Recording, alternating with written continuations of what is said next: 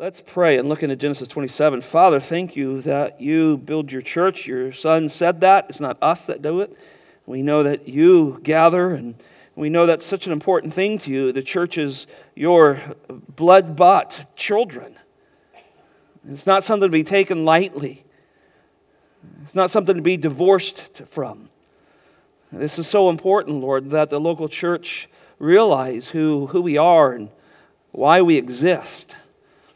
And Lord, we thank you that you have helped us understand that somewhat here. I pray you continue to help us grasp this role we have, Lord, on this earth. And as we'll see today, disobedience just leads to trouble. Faithfulness brings you glory and brings us joy. And so, Lord, I pray for all of us in this room that we would finish well, Lord, run through the tape. Because there is a great eternity awaiting us where all the hardships and troubles will be behind us.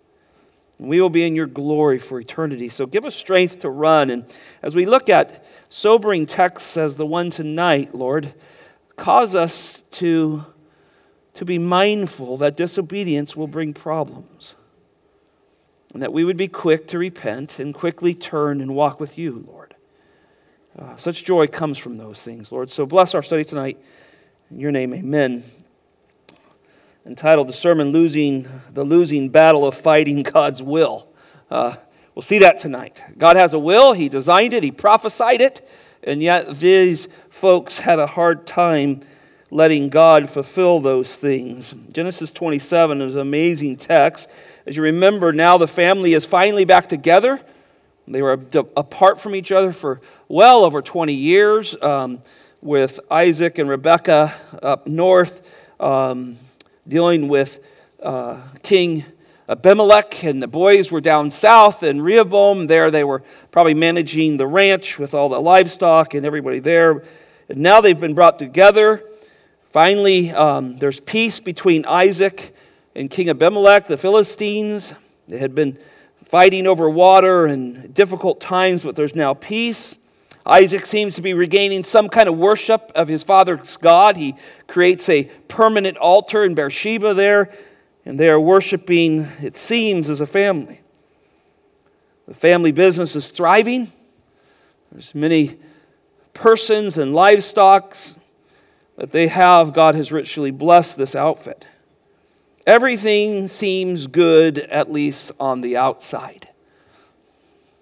But Genesis 25:28 tells us, now Isaac loved Esau because he had a taste for the game. But Rebekah loved Jacob. There's a problem.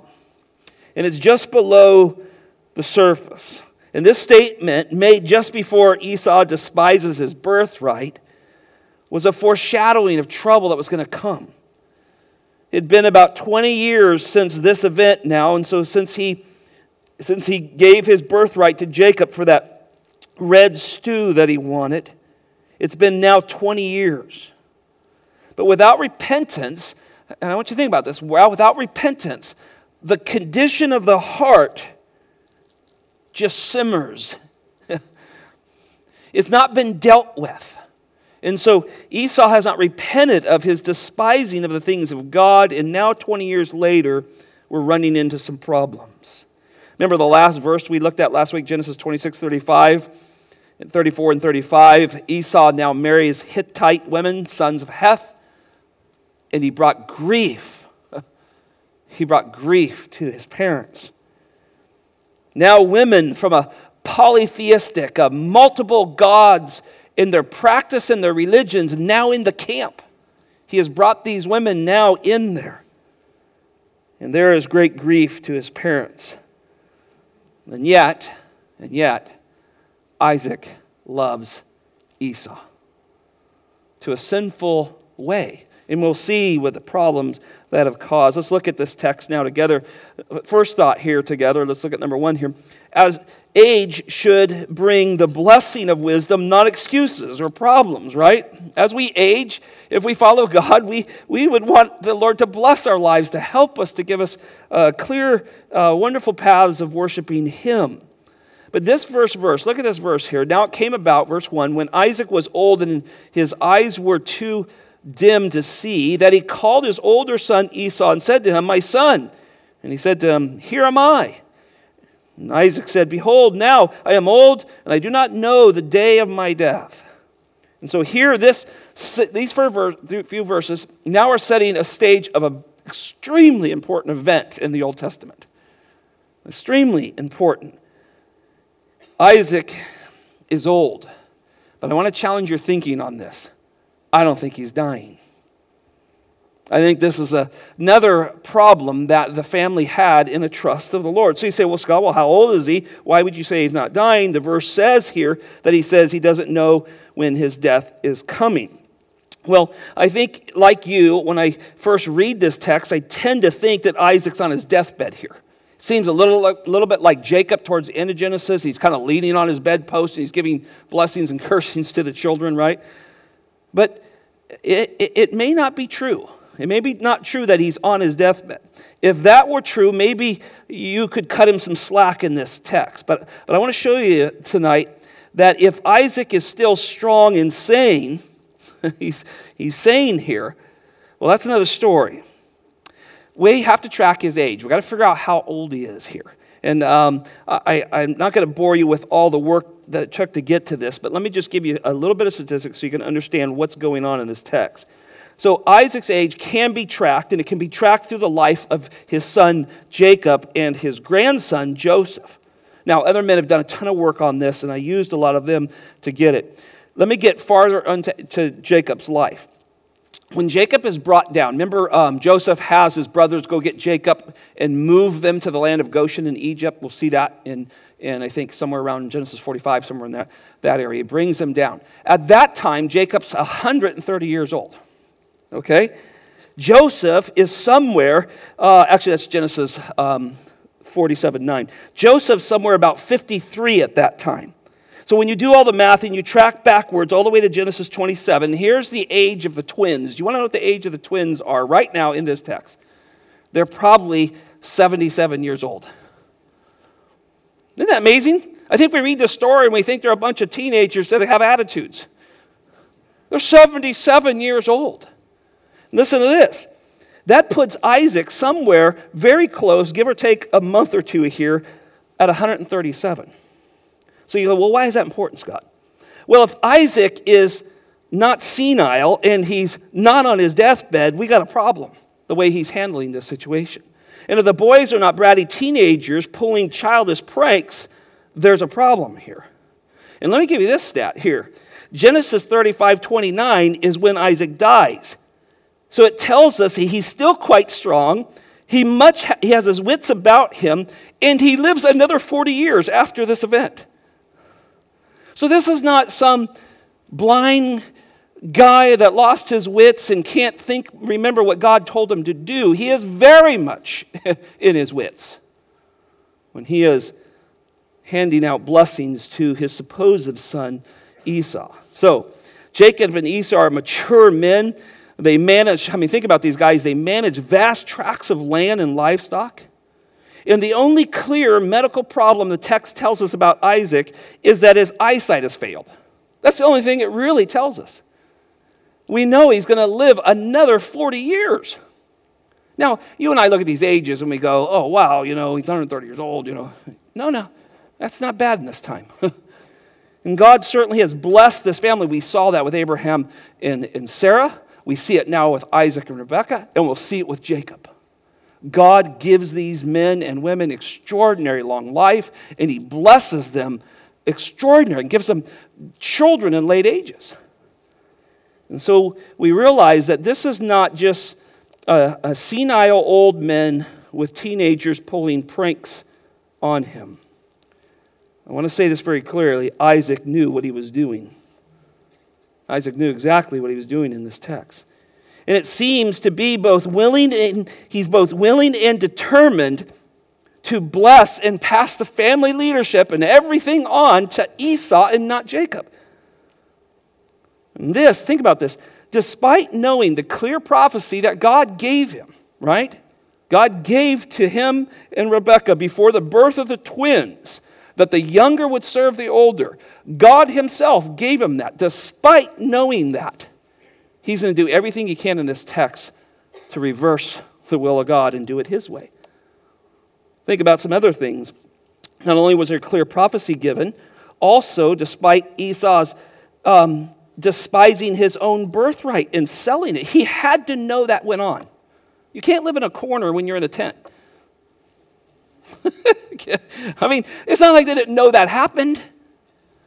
I mean, they're probably 57 years old, and Esau says, I don't care about my birthright. What does that mean when I'm dying? He wasn't dying. He's just over dramatic and so selfish he could not think forward far enough to realize what he was doing. So everybody knew about this. Now, he also, think about this, he also goes to want to give Esau this birthright and this blessing despite just in the last end of this chapter, the chapter previous, that he's grieved over what Esau's doing with this woman. And yet he sees what he's doing. He knows what he's doing. His heart's grieved on it. He knows this will get what God wants, and then he's going to still try to give this blessing and birthright to him. Isaac loved Esau beyond the will of God. You say, what does that stand? What does that mean? Well, there are times that parents and family members and friends can love somebody right in through their sin and continue to help hold them in sin. And I think we see that in Isaac's case. Here he loved him beyond the will of God. God's will certainly would have been for Isaac to rebuke Esau and help try to turn him lovingly, but try to turn him from his evil ways. Finally, it's very clear, and you can mess with this one a little bit if you want. It seems one of the reasons that he wants to do this is he loves his stew. His appetite is actually, there's a portion of this, his appetite's driving this.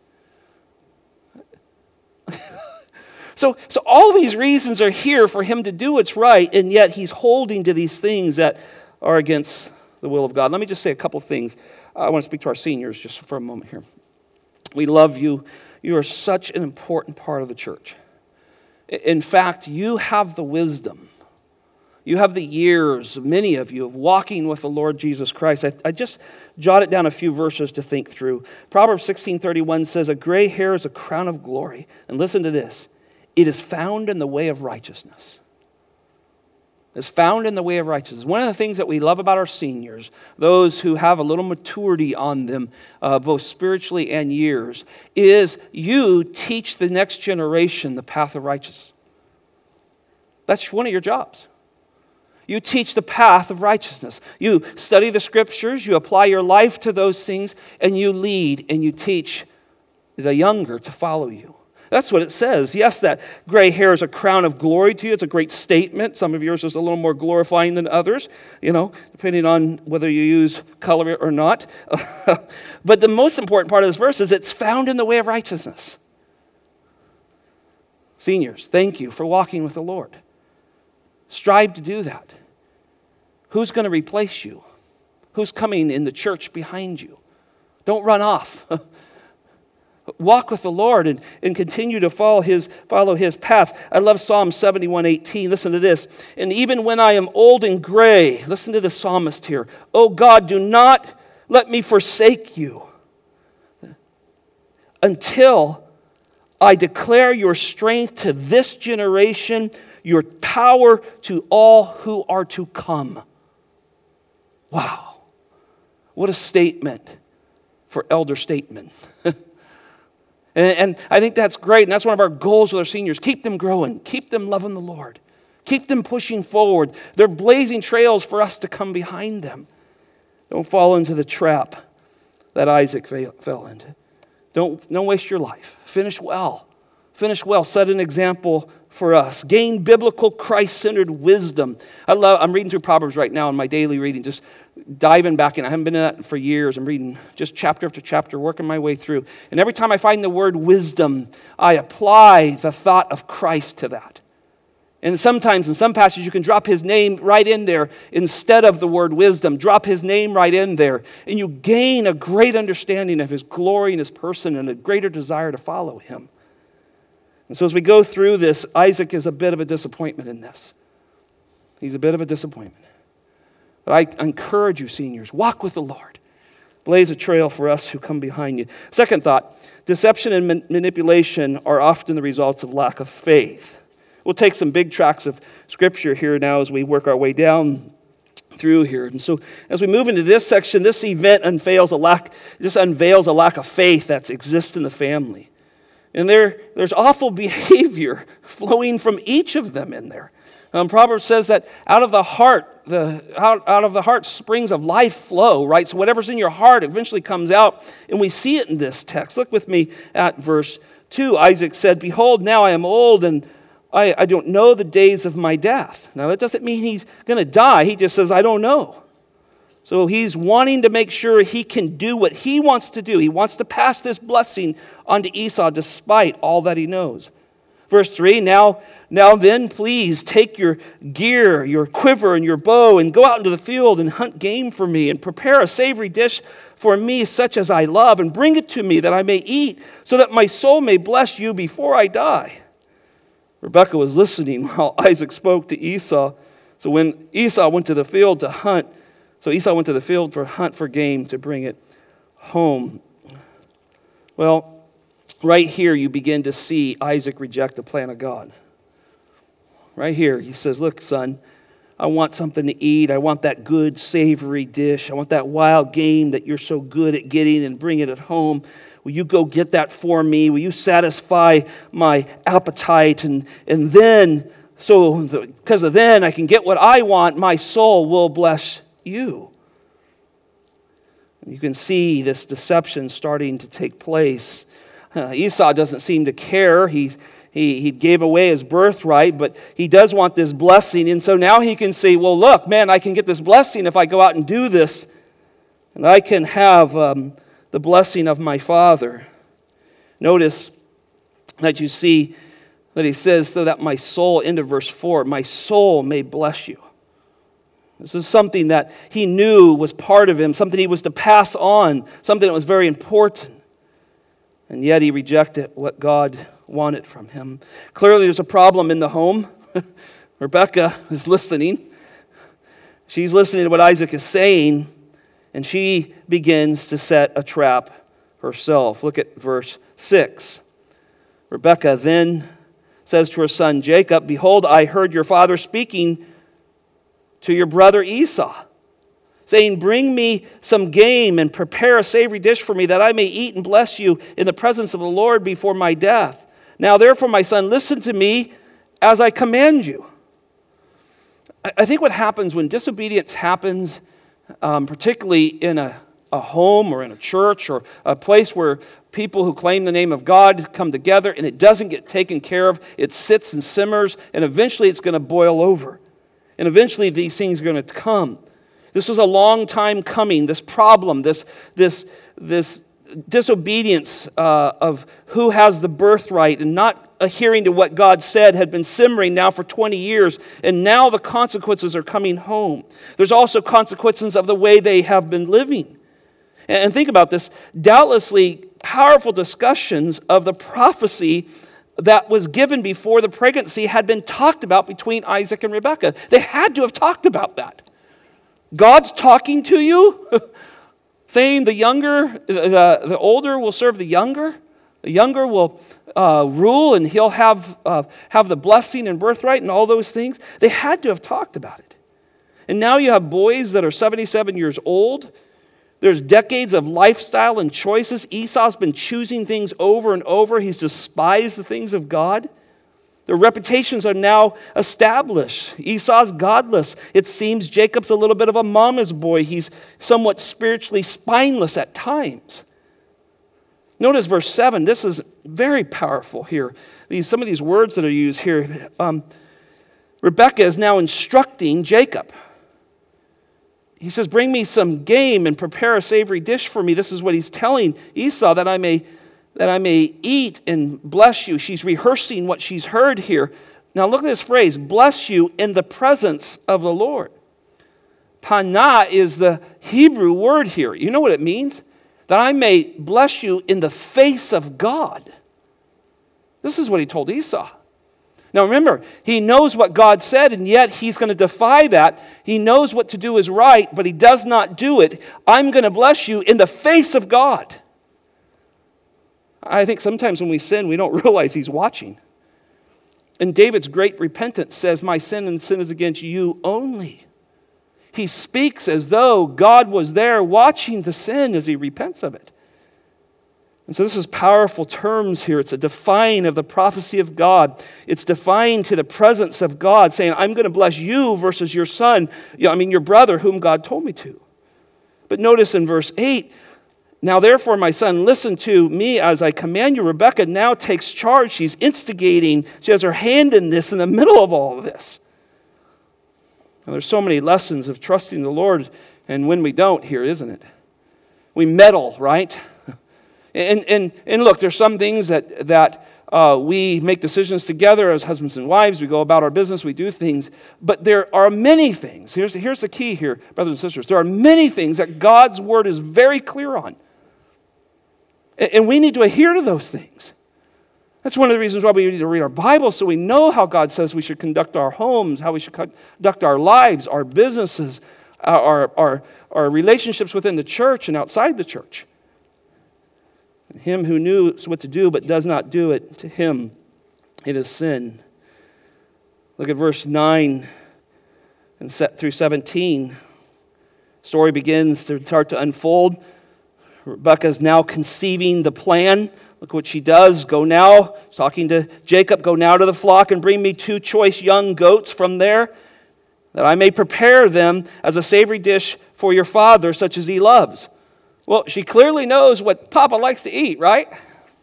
And she knows how to fix it. And so she's concocted a plan here. And Jacob's going, okay, Mom, he's going along with it here. Verse 10, then you shall bring it to your father that he may eat, so that he may bless you before his death. Now that's the exact promise God gave. And yet Rebekah here is trying to intercede, step in front of God. Easy to do, isn't it?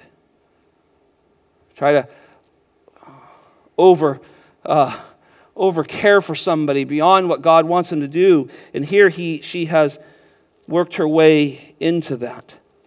Verse 11 and 12, we see the resistance of Jacob, right? There's somewhat of a resistance. Jacob answers his mother Rebekah. Well, it's not so much resistance like, Mom, this is wrong, but notice what he says. Behold, Esau, my brother, is a hairy man, and I'm a smooth man. Well, I think we might understand that they're not identical twins at this point. But there's a clear difference in him. He says this, Jacob says here in his resistance, perhaps my father will feel me. Then I will be as a deceiver in his sight. And I will bring about myself a curse, not a blessing. Notice the terms he uses. Wait a minute. Folks, so you're not catching on? You're deceiving him now. But only if I get caught, then I'm a deceiver. See how that works? Well, it's only wrong if you get caught. Right? Remember somebody telling me, hey, speeding's only wrong if you get caught. He says, look, Mom, this could backfire. I'm a smooth-skinned man. He's a hairy man. I get caught, I'm going to get a curse, not the blessing that we're all after here. Notice verse 13. She comes back and says, your curse be on me, my son. Only obey my voice and go get them for me. So Rebekah now insists and almost, manipulates. The curse will be on me. What son would allow this to happen? Mom, I don't want you being cursed. This is not God's will. This is what Jacob should have said, right? And yet he lets his mom go on with a plan and doesn't seem to stand up. Verse 14, so he went.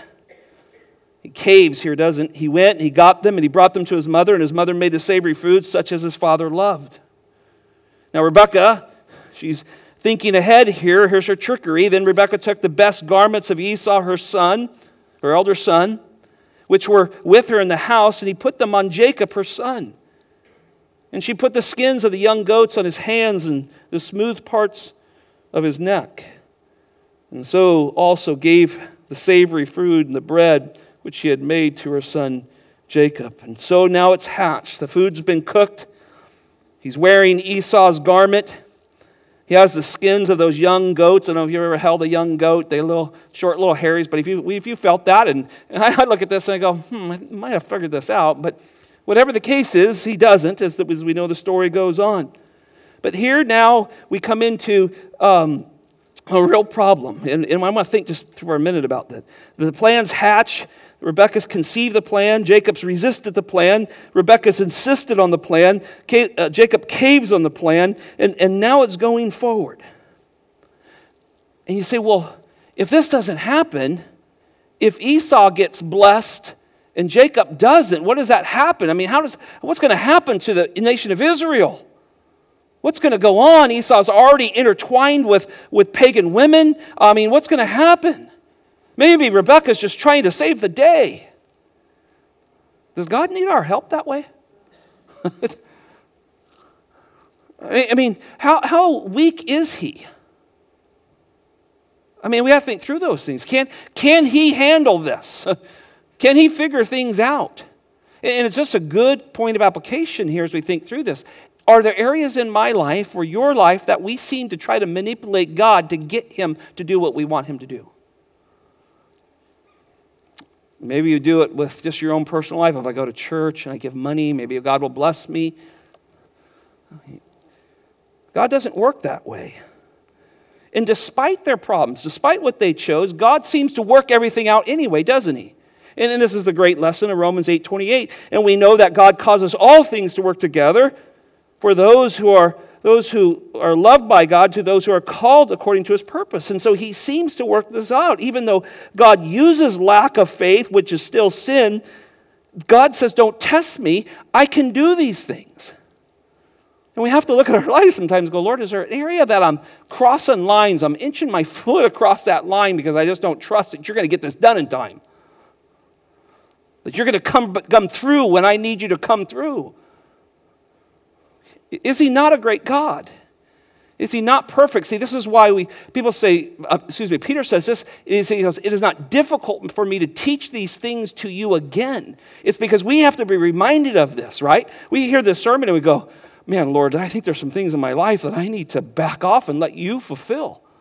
But tomorrow morning, the bills are due, we've got to deal with the kids and something's going on with the grandkids across the nation. All that stuff starts hitting us and we forget. That's why we remind ourselves, God is strong. God can accomplish these things. Don't get ahead of him. When we get ahead of God, it creates such a mess. Have you ever been there? Anybody been out there? I've been out in the desert. God, where are you?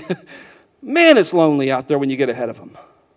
You get planning out ahead of God. You haven't beseeched him. You haven't worked with him. You haven't studied his word. You have not done things his way. And you find yourself out there feeling very alone, very lost, very hopeless, and depression falls on you. Because we decided to launch out somewhere on our own and to do things our way versus God's way. Brings us to point 3, determined to do God's will, not your own. Verses 18 through 27. Look at these story here. Let me just read this down and I'll make a few comments. Then he came to his father and said, my father. He said, here I am. Who are you, my son? And Jacob said to his father, I'm Esau, your firstborn. I have done as you told me. Get up, please sit and eat from my game, that you may bless me. And Isaac said to his son, how is it that you have done this so quickly, my son? And he said, because the Lord your God caused it to happen to me. Then Isaac said to Jacob, please come close that I may feel you, my son, whether you are really my son Esau or not. So Jacob came close to Isaac his father, and he felt him and said, the voices are the voice of Jacob, but the hands are the hands of Esau. And he did not recognize him because his hands were hairy like his brother Esau's hands, so he blessed him. And he said, are you really my son Esau? And he said, I am. So he said, bring it to me, and I will eat of my son's game, that I may bless you. And he brought it to him, and he ate. He also brought him wine, and he drank. And then his father Isaac said to him, please come close and kiss me, my son. So he came close and kissed him. And when he smelled the smell of his garment, he blessed him and said, see, the smell of my son is like the smell of a field which the Lord has blessed. Well, here, I want you to note, as we just think through this little section here just briefly, note how many times Isaac tries to make sure he's dealing with Esau. This is sad, but I want you to note, we sometimes will set our heels in against the will of God, and we'll do anything possible to make it come true the way we want it to happen. Listen to what he does. First, in verse 20, notice this, that Isaac is surprised that Esau, who is really Jacob, is back so soon. So they're already right here. He should have recognized this, but he wants to bless Esau so bad he can't put two and two together. But he actually says, how'd you get back so quickly? Because remember, Jacob's got to get this done before Esau shows up. And so he's warned right there, but he wants so badly to do his will, he doesn't catch that this timing is not right. Second, notice in verse 21 that Isaac demands to feel Jacob, who he thinks is Esau, in order to know him. So he's so desperate to make sure he's doing this to Esau, right? I mean, this could be anybody. I can't see, I'm blind. This could be anybody. He's so desperate to go against what God's will is. He's now feeling his son. He's feeling him to see if it is him. Third, verse 22, notice that Isaac inquires about the voice of Jacob, whom is presuming to be Esau. He says, you feel like Esau, but you sound like Jacob.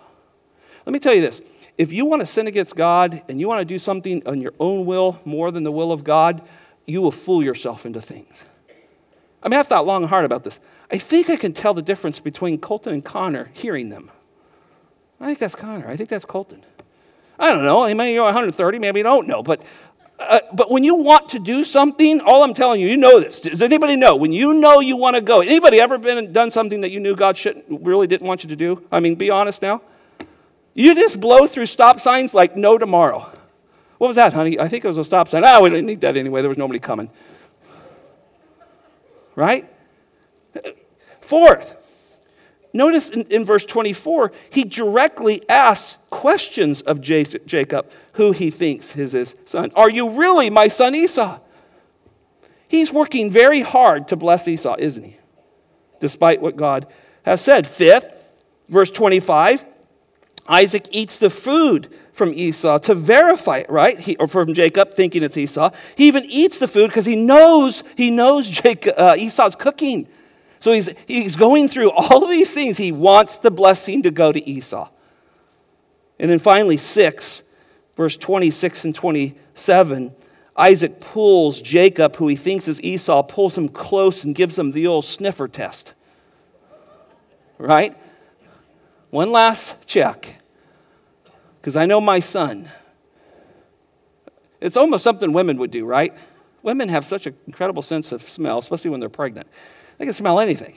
So you see, hey, come give me a kiss. Oh, must be Esau. Smells like him. He is so intent on blessing him.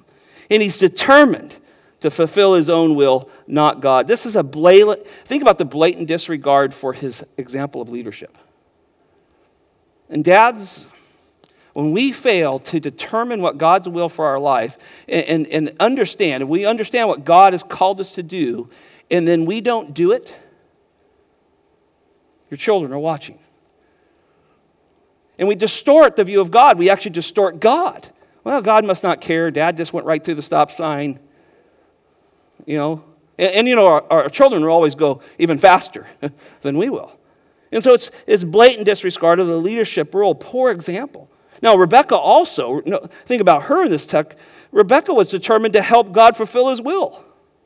Certainly, God can't get this done, so I'm going to have to step in and help here. And she conceives and hatches this plan. Now, think about this, ladies. Not to mention, she's deceiving her own husband. And that's what happens so often in our marriages because we don't trust God, so deception starts to come in. So if I can manipulate my husband to get something done or manipulate my wife to get something done, then I get my will where I want it. She again is studying a difficult example, and she has pagan women in her tent now. Ones that don't know God, not the true and living God, and yet she has set a poor example.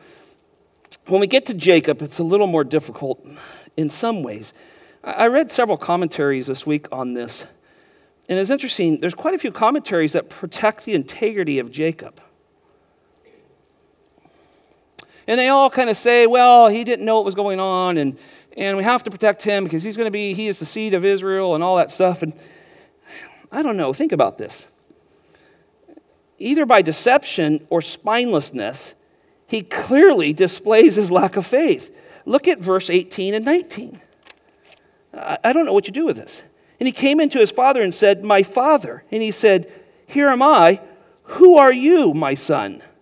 Jacob says to his father, "Is this not wrong? I am Esau, your firstborn." Did I miss something, that lying wasn't in a problem?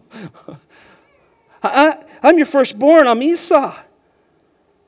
Please get up and sit and eat my game. Whoa, wait a minute. Lie number 2, it's not your game. You went out and got mama's goats. That was a tough hunting trip. Go on a little bit with me. Second, look at verse 20. Isaac says to his son, "How is this that you've had this so quickly? You've done this so quickly, my son." He says, now look at this. "Because the Lord your God caused it to happen to me." Uh-oh. Am I reading that right? Because it looks as though he is now bringing God into the equation. He is in a way including God into the wicked plan. Isn't that what it says? Because the Lord your God caused this to happen? I think God had another plan, but you didn't stay with it. Follow along just a little farther. Third, look at 21 and 22. Then Isaac said to Jacob, "Please come close that I may feel you, my son, whether you are really my son Esau or not." So Jacob came close to Isaac, his father, and he felt him and said, "The voices are the voice of Jacob and the hands of Esau." And so there was blatant misrepresentation of himself. He had to dress himself different, smell like himself different. It's a total misrepresentation of himself. Fourth, look at verse 24. Look at this. He said, look at this. This is Isaac. "Are you really my son Esau?" He said, "I am." You know, lying is a terrible thing. You lie once, what happens? You lie again. This is a perfect passage to teach that, doesn't it? And it just goes on. Verse 27, he's wearing clothes of Jacob to deceive. So I didn't quite understand what some of the commentators are saying there. I have some thoughts. We'll get to them just in a moment. But Jacob's very well embroiled into this. Maybe he didn't conceive the plan. Maybe he was just going to try to trust God, but he didn't stand when he needed to stand against his mom, and now he's in trouble. And so now we get to the end of verse 27, now the deed is done. Isaac has convinced himself he's blessing Esau. Jacob and Rebekah's deception has worked. Esau has got really what he deserves in a sense, but he's still out in the field running around trying to get a deer or something. This was no spur-of-the-moment emotional decision. This was planned out. This is planned out. And these were all cleverly devised plans in lack of trust of God. And there's my final thought on this point was, I think Satan was smiling ear to ear. Remember, he's got to stop that seed from getting to the cross. He knows the promises of Genesis 3:15. He knows the seed's going to come from the woman. That seed's going to crush his head someday. He knows enough about that. And he is smiling ear to ear that these two boys, Jacob being the promised heir, is now embroiled in absolute lies and deception. But God is greater than that. God's greater. Notice in verse 28, the blessings and the birthright come. Verse 28, he goes ahead, and this is Jacob speaking. "Now may God give you the dew of heaven, the fatness of the earth, the abundance of the grain and new wine." That's the blessing. And boy, did that blessing stick with Jacob, whether he deserved it or not. And what a great lesson that is. Everything he touched turned to prosperity. He took spotted lambs and created more. We'll see when he gets with Laban, and he just plummets Laban's flock. Everything he does turns gold in a lot of ways. He is blessed by God, though he does not deserve it. Verse 29 is the birthright. He now has the birthright. He's now the first, looked at as the firstborn. May people serve you. May nations bow down to you. Look at this. Be master of your brothers, and may your mother's sons bow down to you. There's the great birthright that he already had received from Jacob. And then finally, this last little phrase here in verse 28, it's the exact quote almost out of the Abrahamic covenant, chapter 12, verse 3. Cursed be those who curse you, and blessed be those who bless you. And here, God did not need their help. He used their wickedness to bring about his will, but he did not need it. But the consequences are eternal, aren't they? Esau despised the things of God. It threw him a wrong way. He's now running down. He's going to create the nation of Edomites. I mean, problems for years and years to come with Israelites and the Edomites. But listen to this. The seed of Christ could not be stopped. No matter how poor decisions they made, how even sinful they acted, the seed of Christ could not be stopped. These events produced great opposition all along the way. These events, when you study this out, what happens with Esau and where he goes from here on out, as he's going to get a blessing here in a minute, but it's not a good one, it is going to cause ramifications for years to come. 4, disobedience creates division, bitterness, and heartbreak. We'll have to move through this quickly, and even hatred. Look at verse 30. Now it came about as soon as Isaac had finished blessing Jacob, and Jacob had hardly gone out from the presence of Isaac his father, that Esau his brother came in from his hunting. He then made savory food and brought it to his father, and he said to his father, "Let my father rise, eat of his son's game, that you may bless me." It seems the dishes are barely done. He walks out one side of the tent, and in walks Esau. He's after that blessing. He knows the power of what God said, what's going to come with all of that. Verse 32, Isaac, his father, said to him, "Who are you?" You can imagine the scene, can't you? And he said, "I'm your son." Notice this, "your firstborn, Esau." That's exactly what Jacob said. But here, maybe for the first time in a while, Esau is not being deceptive. He's not acting foolishly. He has come in to get his birthright. He has come in to get his blessing. Look at the response in verse 33. It's really clear, particularly in the Hebrew. Isaac is trembling violently. His plan has failed.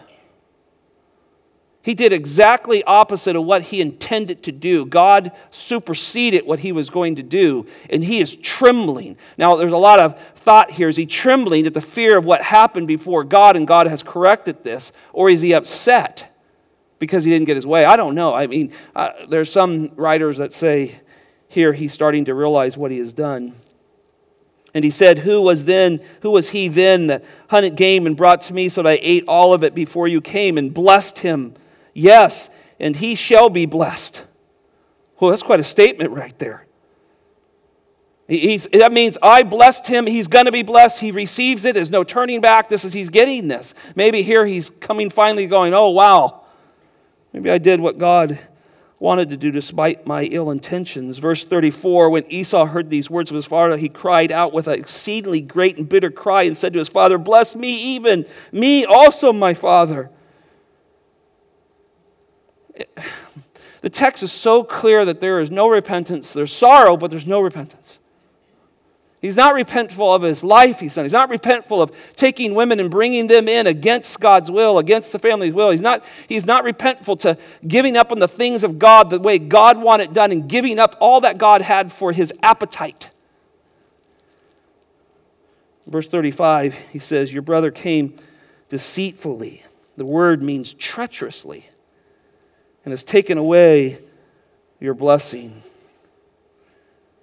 Seems that there is great sorrow here on Esau, but 2 Corinthians 7:10 says there's a sorrow of the world that produces death.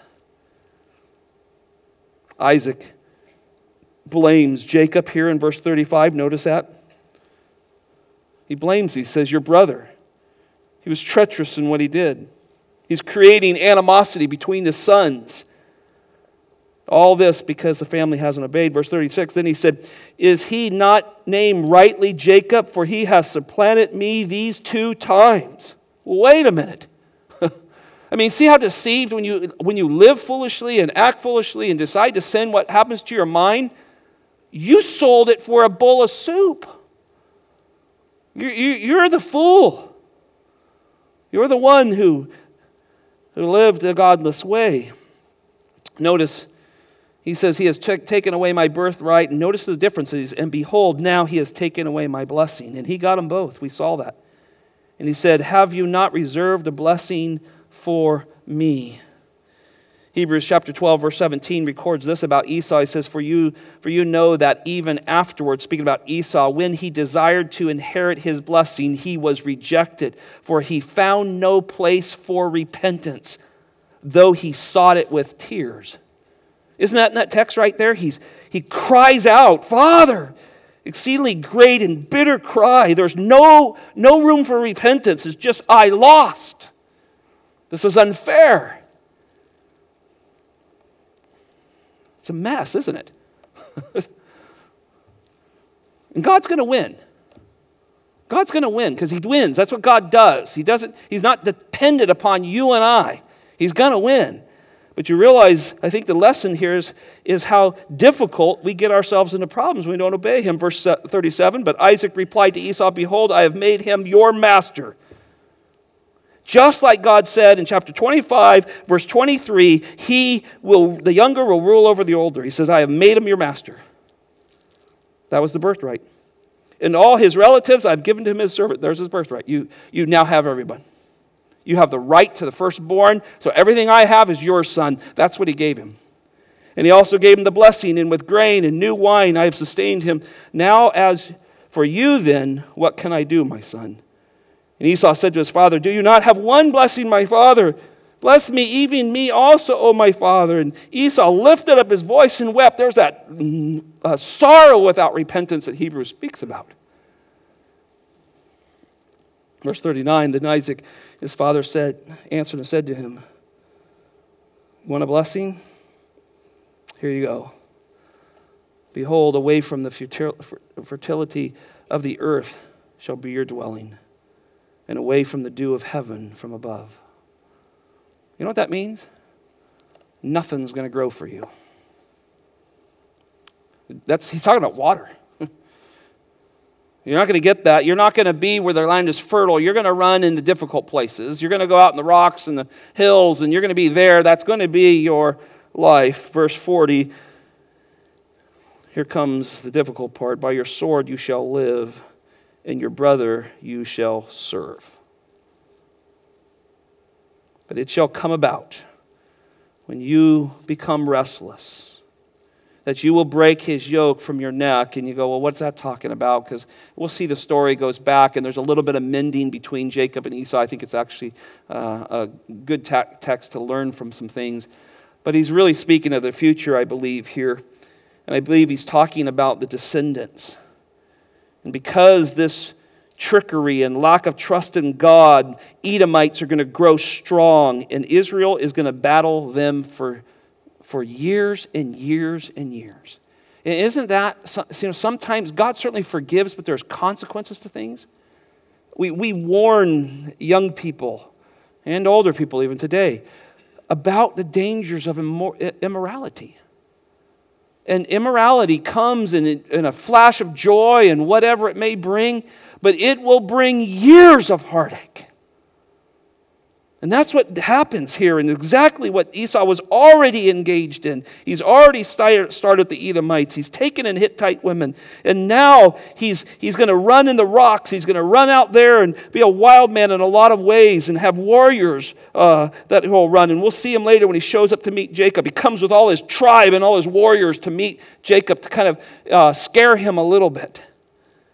And yet in the end, he doesn't have what Jacob has. Verse 41, so Esau bore a grudge. Man. Parents, your children are so uniquely different. They're all truly gifts from God. Some of them may struggle a little more than others, but do not help that struggle. These parents now have helped push this sinfulness of Esau a little more, and he now has a grudge against Jacob because of the blessing with which his father had blessed him in verse 41 here. And Esau said to himself, the days of mourning of my father are near. Dad's going to die soon. He's pretty healthy right now, but there's a day coming. Then I will kill my brother Jacob.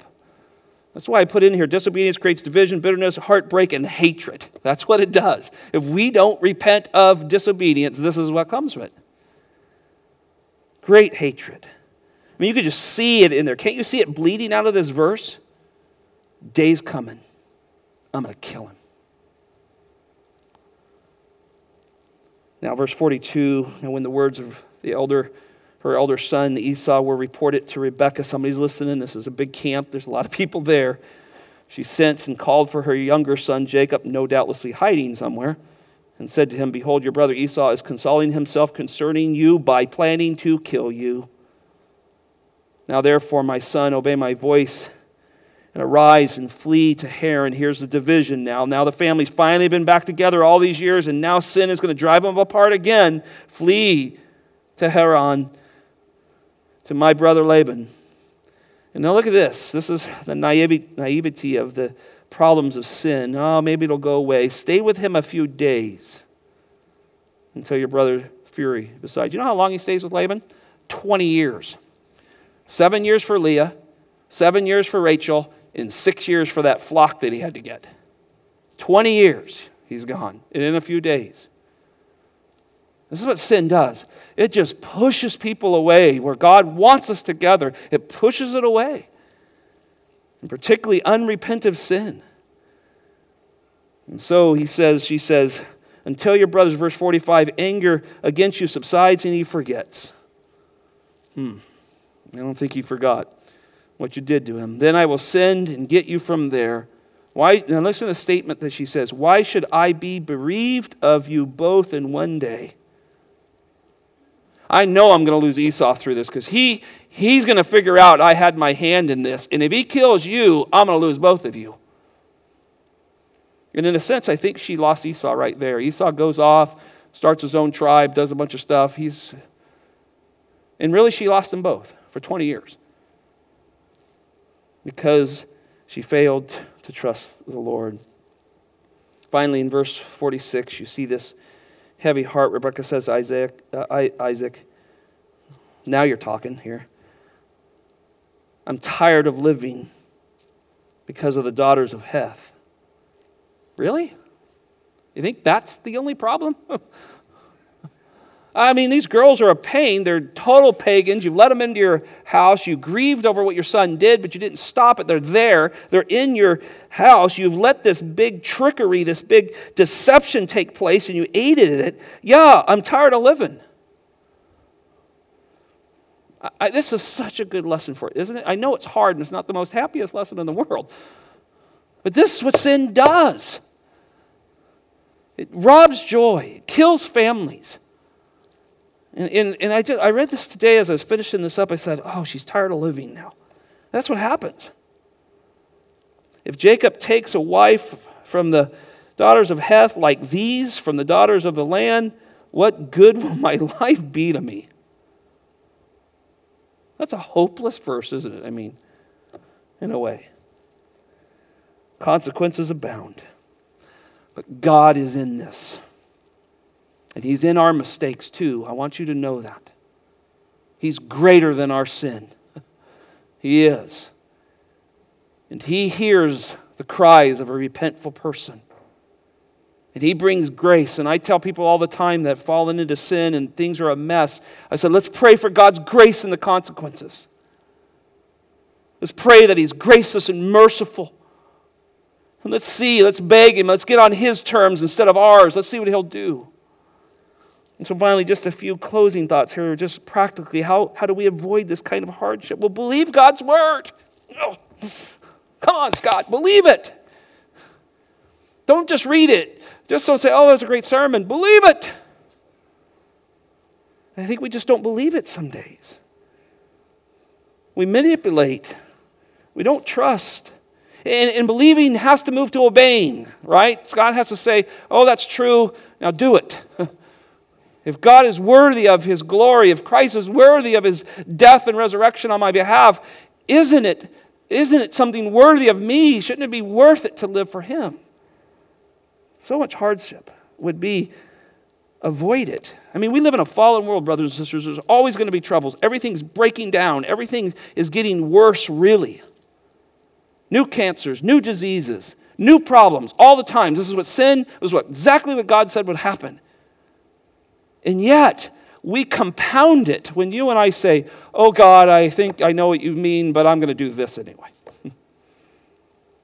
And so seek righteousness. Here, let me give you a couple of thoughts. Seek righteousness. Not self-righteousness. Righteousness. What does righteousness mean? Doing things right according to God. Seek righteousness. In our relationships, in our friendships, in our businesses, in our neighborhoods, whatever it may be, seek to do what's right. If you don't know at that moment, say, can I get back to you? Go home and pray and ask God to help you. Search his word to seek what is right. React to the Spirit. You know, one of the great blessings of a believer, he put his own Spirit in us. In you and me. And you know it. If you're saved in here and you step in an area outside of God's will, he will bang on your heart, won't he? And the word of God will come out and you go, oh, I know I shouldn't do that. Be sensitive to the Spirit. Be quick to repent when you do sin. You are going to sin. I'm going to sin. We are going to sin. We are not Christ. We're being conformed to him, but we are going to sin. So how long do we want to stay in it, and how much of a mess do you want to cause? Once you know about it, once God reveals it, repent of it. And live with peace with men on your part as far as you can. You know, some of these relationships you can't fix, right? It's going to take 20 years for Jacob and Esau to see each other again. Do your part. Put out the olive branch. Walk in righteousness. Do what's right. Don't compromise. Don't compromise, but do what's right. And you'll have peace, even in hard times. Tough chapter, huh? In a way. But very convicting, isn't it, as we study these things. Father, thank you for the lessons here that others went through so we can learn from. But most of all, Lord, before we think through that, we want to thank you that you are greater than man's sin. And though we and the patriarchs and matriarchs of the Bible at times choose godlessness and avert from your plan, you supersede. You always win. You know the plan, and you will not be thwarted. And we worship you, Lord. And this attack on your seed is going to go all the way right to the cross. Through generation after generation, Satan is going to attack. And your son is going to know the hour. And he won't miss it. And he will die for you, for us. He will die because you sent him. He will die for us. He will take our place. He will be our substitute. You will accept his offering of himself, his blood for us. You will wash our sins away. You will raise him from the dead. He will reign forever, and he will gather us to be with him soon. Lord, help that truth sink into our hearts. Lord, I pray for those who are in this room and this text may be a little more real to them than others. Give them strength, Lord. Strengthen them to obey God's word. That is the best thing for any one of their family members, their friends, or someone they're dealing with, is that someone obeys God, even when it's hard. May we do it lovingly and gracious and not self-righteous. But may we choose to do what's right according to your word, Lord. Heal relationships, Lord. Give forgiveness and repentance. Restore these things, Lord, for your glory. We praise you for this lesson in Jesus' name. Amen.